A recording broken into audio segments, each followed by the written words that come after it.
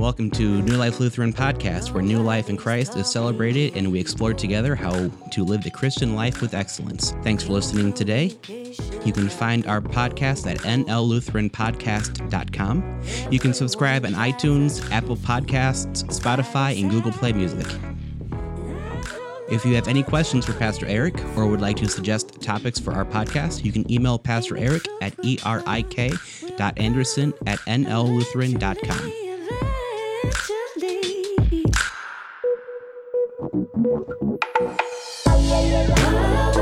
The way is heavy. The silence is steady. Some presidents cry about. Well, I am Pastor Ben. It's my privilege to share God's word with you this morning. But 4 weeks ago, I got to go on a special trip. I think like a lot of us, we just kind of want to get out of town, just do anything. So we went to Montana. Not because I just wanted to get out of town, but because we had a family gathering out there. We had a baptism we were celebrating, and so we trucked off to northwest Montana in our minivan. Right, 16 hours there and 16 hours back in a van with me, my wife, my 3-year-old daughter, and my 1-year-old son.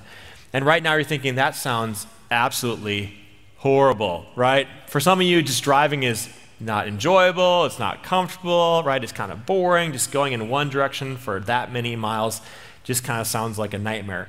Now, if you have young kids or you've had young kids, you're probably thinking, well, that sounds like a nightmare because of some other reasons, right? Trying to entertain a 3-year-old and a 1-year-old for that long can be very challenging. Sooner or later, you know they're going to start a fight, they're going to start crying, whining, have to go to the bathroom, and you're going to stop every 5 miles. You know, all those things that come into parenthood. So you're probably thinking, that doesn't sound that enjoyable, and now you're going to complain about your trip, but that's not actually true. I do have one thing to complain about, but it's not the trip because I love traveling. I love getting in the car and just going on down the road. Even through North Dakota and South Dakota actually wasn't that bad. I enjoy getting behind the wheel. I enjoy seeing what God's country looks like as I travel from place to place to place. I like that part. But like I said, there is one thing I don't really enjoy, and it actually is surrounding this idea of the preferences of the food we eat on the way.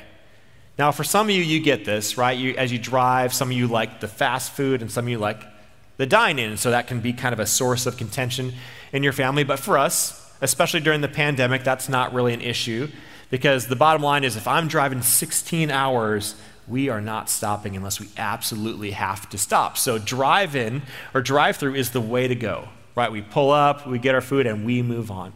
Now, for some of you might be thinking, well, maybe that irritation is from what restaurants you choose, because we all have our preferences, right?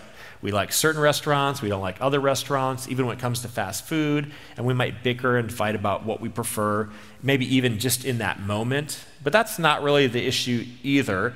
It actually, for our family, it comes down to the individual preferences at the restaurant. Now, that sounds kind of weird because you're probably thinking, well, how hard is that, right? You pull up to the speaker, you all order individual combos, and everything's fine. Well, here's the deal. My wife is a little bit more picky than me. She's here, so I should say she's more selective than me when it comes to her dining choices. And so this is what happens. She has certain foods she will not eat. The 3 things she will not eat are mustard, onions, and tomatoes. Right? That is not on the list of edible food for her. And so I've learned this mantra, and it sounds something like this. I'll pull up to the drive-thru, and I talk to the person on the speaker, and I'll say something like, hey, could I have 2 number 4s, but on one of them, please, don't put mustard, onions, and tomatoes. Right? That's the mantra. I know it well. I repeat it well. And they take my order. And then normally something like this happens. The 6-year-old boy who's running the drive-thru says something condescending like, sir, the number 4 doesn't have tomatoes on it, which of course I'm thinking, why would I know your menu? I don't work here. But of course I don't say that because I'm a good person typically, right? So I say, thank you for letting me know. I'll try to remember that for next time. Of course, I'm never going to remember that for next time, right? I'm going to say the same thing. But we pull up to the window, I pay my money, I get the sack, I give it to my wife, we go out, and we'll go onto the freeway or the highway, interstate, as long as we're going down the road and then the food gets distributed to everybody. And so everyone will get their meal, and I'll get my burger, and guess what happens? I will take the bun off, and I will look inside, and guess what's not in my sandwich either? That's right, mustard, onions, and tomatoes. And this is a problem because I like mustard, onions, and tomatoes on my burger. In fact, I feel like if they're not on my burger, it's not actually a burger, right? It's not complete. Something's falling short. But 75% of the time, my wife's, demands at the drive-thru become my realities because the person just kind of across the board just takes off onions, mustard, and tomatoes off of everything. So that can be kind of this constant irritation that we battle together about. It's not that big a deal, but it's kind of annoying at times. But you all get this because you're human. You're human, so you have natural preferences. That's how God has hardwired us. We're hardwired to like certain things and dislike certain things. And it doesn't take very long to realize that we all have unique preferences. And oftentimes, if you have a spouse, you know that your preferences, your likes, are different than the person you even married to, right? The person that you're closest to. Even you have conflict in that area. And there's a problem. Sometimes our preferences, we demand them and we want them, and they become maybe a little bit bigger than they should be. And they start creating conflict in our relationships. Right? They start creating conflict in our friendships. They start creating conflict in our marriages, and they can even start creating conflict in our relationship with God, including his mission that he wants us to live out in the world. But today we're going to attack that head on. We're going to have that conversation, and we're going to see some amazingly profound and wise words from Christ that actually help us navigate that in a healthy way and to navigate that in a beneficial way. This is what we read about Christ in the Gospel of Matthew. When the Pharisees heard that he had silenced the Sadducees, they gathered. So let me kind of give you the before story of all of this stuff. You see, before this happened, the Pharisees and Sadducees, they were trying to trip up Jesus. Their goal is very simple. If they could make him look naive or uneducated, then the people who were following him would walk away. That was their goal. And so they got together, the Pharisees got together, and they crafted this question to make Jesus look naive and uneducated. And it was a very good question. And they asked him a specific question about taxes. But as you probably know, Jesus responded with something incredibly wise, incredibly profound. And the crowd, they were won over by Jesus, and the Pharisees failed. Well, once the Pharisees failed, then the Sadducees stepped in, which is interesting because the Pharisees and Sadducees, they didn't really agree on much of anything. The only thing they really agreed on was that they both didn't like Jesus so much. And so the Sadducees, they came in to be the heroes of the day. And they also had a question, right? A great question to stump Jesus, to make him look silly, right? To make him look stupid. And surely if they could ask him the right question, the crowd would just go away. And so that's what they did. They asked him a question about heaven, which is ironic because the Sadducees didn't actually believe in the afterlife. Once again, Jesus, he answers with such rich wisdom. His answer is so profound that the crowd actually grows and the Sadducees are defeated. So now Jesus, he's defeated the Pharisees. He's defeated the Sadducees. In fact, this is the last time that we'll read about the Sadducees in the whole Gospel of Matthew because they just kind of take off with their tail between their legs after this encounter. But the Pharisees, they're not done. They're not done because they see the crowd growing. And they see the makeup of that crowd.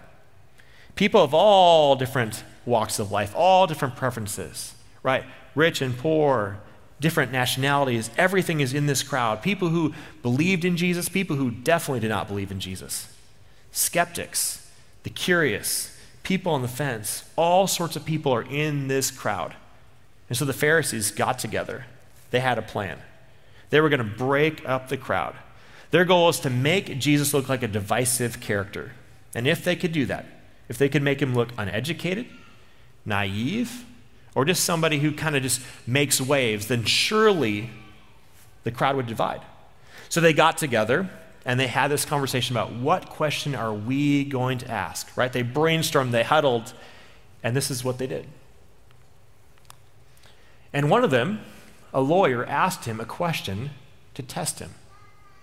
So they got together and they had this great question, the perfect question that they thought of to get Jesus.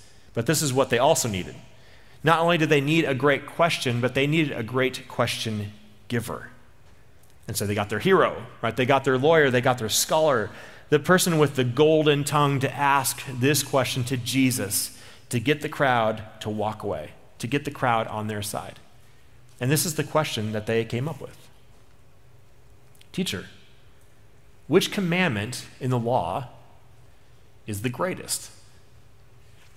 Now, when they asked this question, the whole crowd actually knew the answer. Everyone knew the answer. If you knew anything about Judaism, you knew the answer because this actually is written in the book of Deuteronomy, right? It was already recorded for them, and they all had it memorized. They would know it as the Shema. So what are they doing here? They're not obviously trying to trick Jesus. It's not a trick question. What are they trying to accomplish? The answer is they knew something about Jesus from their encounters with Jesus and his teachings, is that oftentimes he would go against the grain. Right? He would go against the grain. So they asked him this question. Right? Jesus, what is your preferred commandment? Right? If you had to go into Scripture and pick out one, what is your favorite? The one that you really like, the one that you want to put all the weight on. That's what they're trying to do. Because they knew what we know. Right? If you make a choice, if you vote, you divide. Right? If you have to make a leadership decision at your work, there's going to be some people who buy into it and some people who don't. Right? We get this. Every time that we show our preference, or every time that we make a choice, the people are divided. And so this is their strategy. They thought, surely Jesus, who always says something that's kind of off the beaten path, would respond in a unique way to this. And the crowd, who all knew the answer, everyone knew what the answer was supposed to be, when he said something else, they're all going to walk away, right? The strategy was very simple. Divide and conquer. Get Jesus to say something that no one else thought. And then they would walk away because they think differently. So this is what Jesus did. He said to him, you shall love the Lord your God with all your heart, and with all your soul, and with all your mind. This is the greatest and first commandment. So, what does Jesus do? He actually gives the response that the whole crowd was thinking. Right? This is the Shema. This is what everyone had memorized and what everyone was taught. This is the appropriate answer. And when he said this, the disciples, his 12 followers, they were shocked.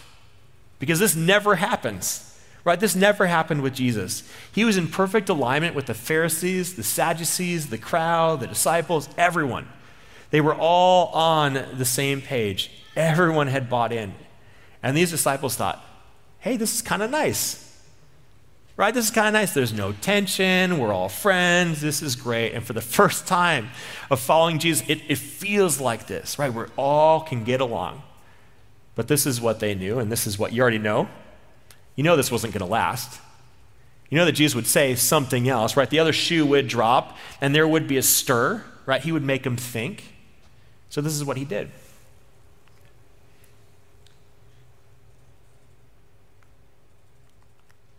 He said, the second is like it. You shall love your neighbor as yourself. On these two commandments hang all of the law and the prophets. So he continues, right?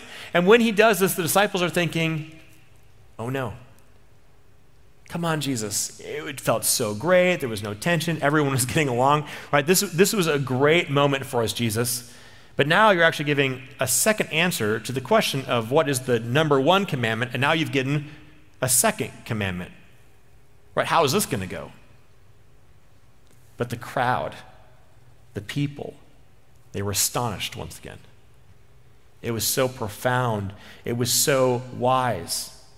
What Jesus was doing was he was taking all the commandments and all the laws and boiling them down into two central thoughts that held them all together. Every law and every commandment, it's all about our relationship with God and our relationship with one another. And they were amazed at the wisdom because it's true. Right? That's an amazing point. Think about it. Think back to maybe confirmation or a time you studied the 10 Commandments. Think about the 10 Commandments. They're all connected to one of these two thoughts. right? You shall have no other gods before me. That's our relationship with God, right? How about this? Remember the Sabbath day and keep it holy. That's about our relationship with God, right? That connection that we have with God.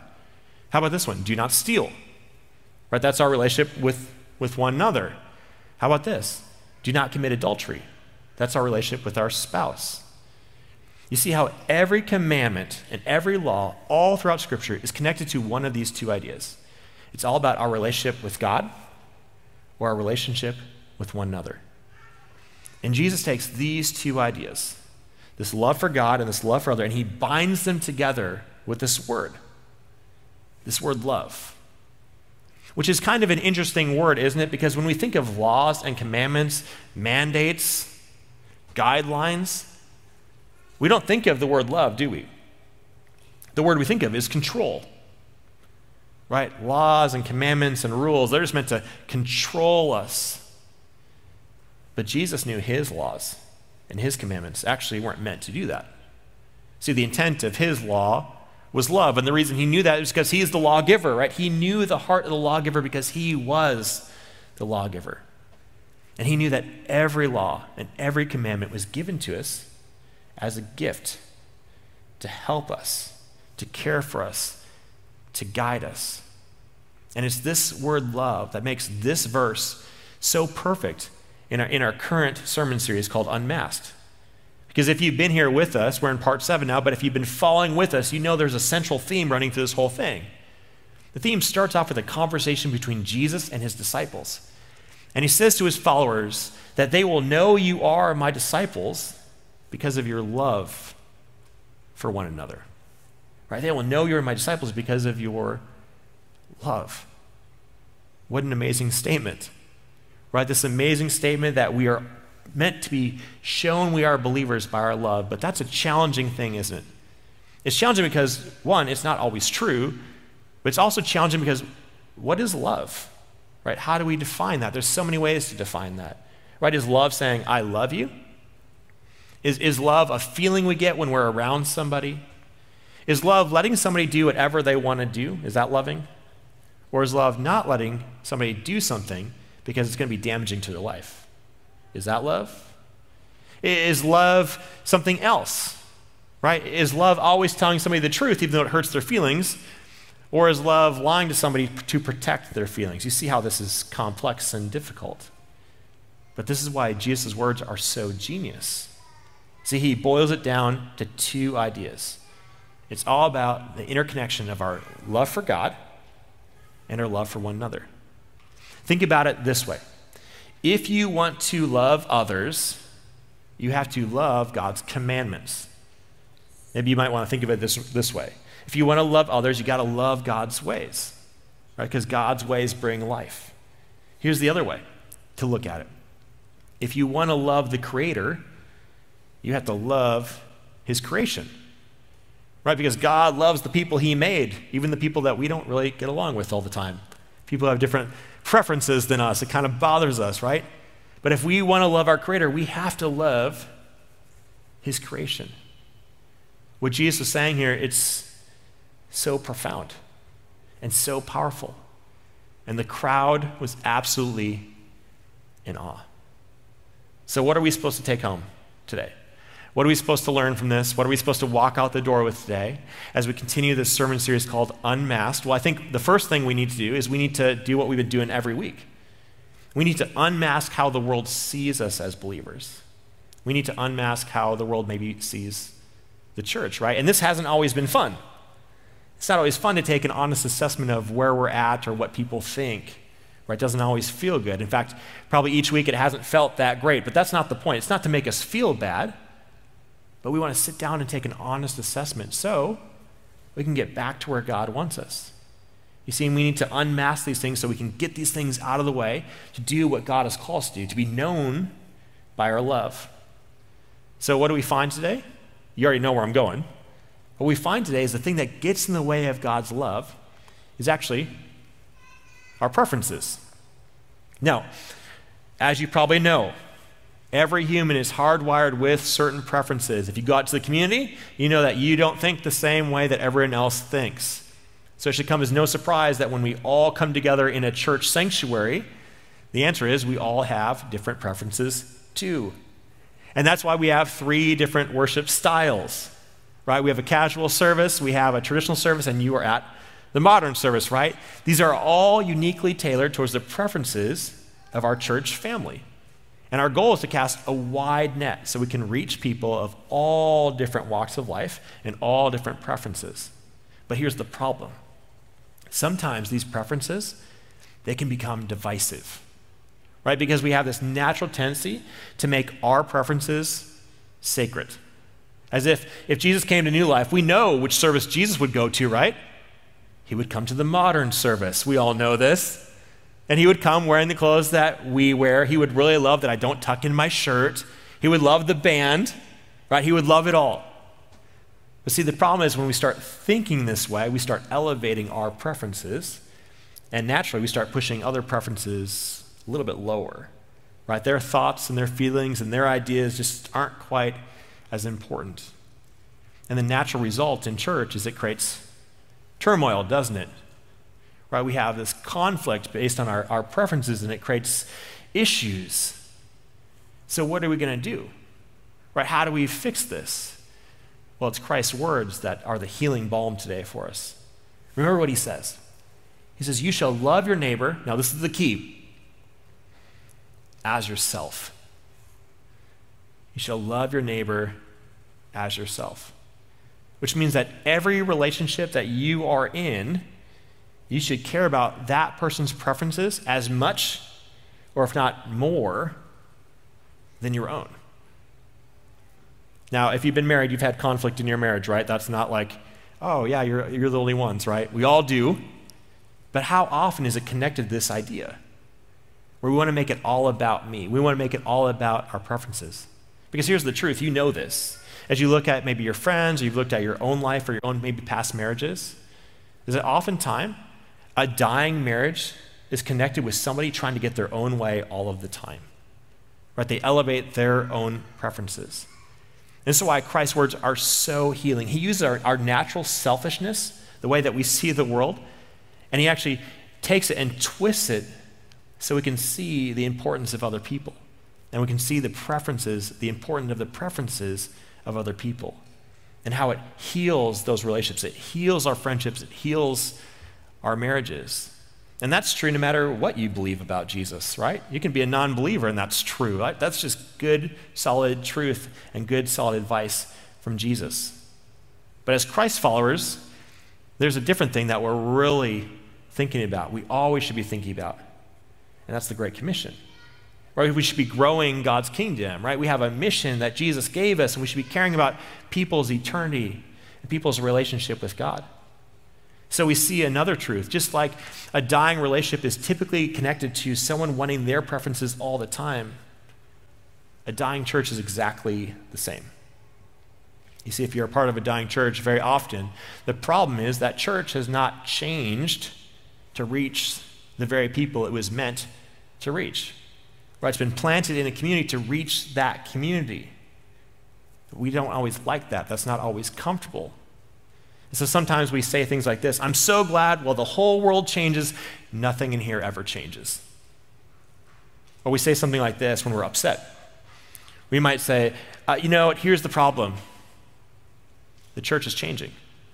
Right? The church I used to know is different. Now, I'm not talking about eternal truth because obviously the Bible, theology, that stuff never changes because God doesn't change. God doesn't need to change. Right? He's the source of all wisdom. So Scripture doesn't change. But the ways that we use to reach people must change because the preferences of the world have to be just as important to us as our own. You know who knew this better than anyone else? The Apostle Paul. The Apostle Paul was the greatest missionary the world has ever seen, and this is what he knew, and this is what we really need to hold on to, is that the Great Commission, God's mission for us, and this idea of loving God and loving others, they were intimately connected. Look at how he lived it out in his life. This is what he wrote. For though I am free with respect to all, I have made myself a slave to all, so that I might win more of them. To the Jews I became as a Jew in order to win Jews. To those under the law, I became as one under the law, though I myself am not under the law, so that I might win those under the law. To those outside the law, I became as one outside the law, though I'm not free from God's law, but am under Christ's law, so that I might win those outside the law. To the weak, I became weak, so that I might win the weak. I become all things to all people, that I might by all means save some. I do it all for the sake of the gospel, so that I might share in its blessings. Wow. See, what did Paul know? He knew that to reach a world in need, that he had to take their preferences, their desires, and put them on equal footing as his own. In fact, as you can see, he didn't just put them on equal footing as his own, right? He sacrificed his own preferences for theirs to share the good news with a community, with a world that desperately needed Jesus. And that's good news. That's good news. It's not easy, but it's good news. Because if we can learn to do this, to put those people who need Jesus, if we can put their preferences on equal playing field and actually elevate theirs over our own, we will fulfill our mission and vision as a church to bring Christ's transformation into the hearts and lives of our community and our world. To deny, and I don't know what you're waiting for. The way is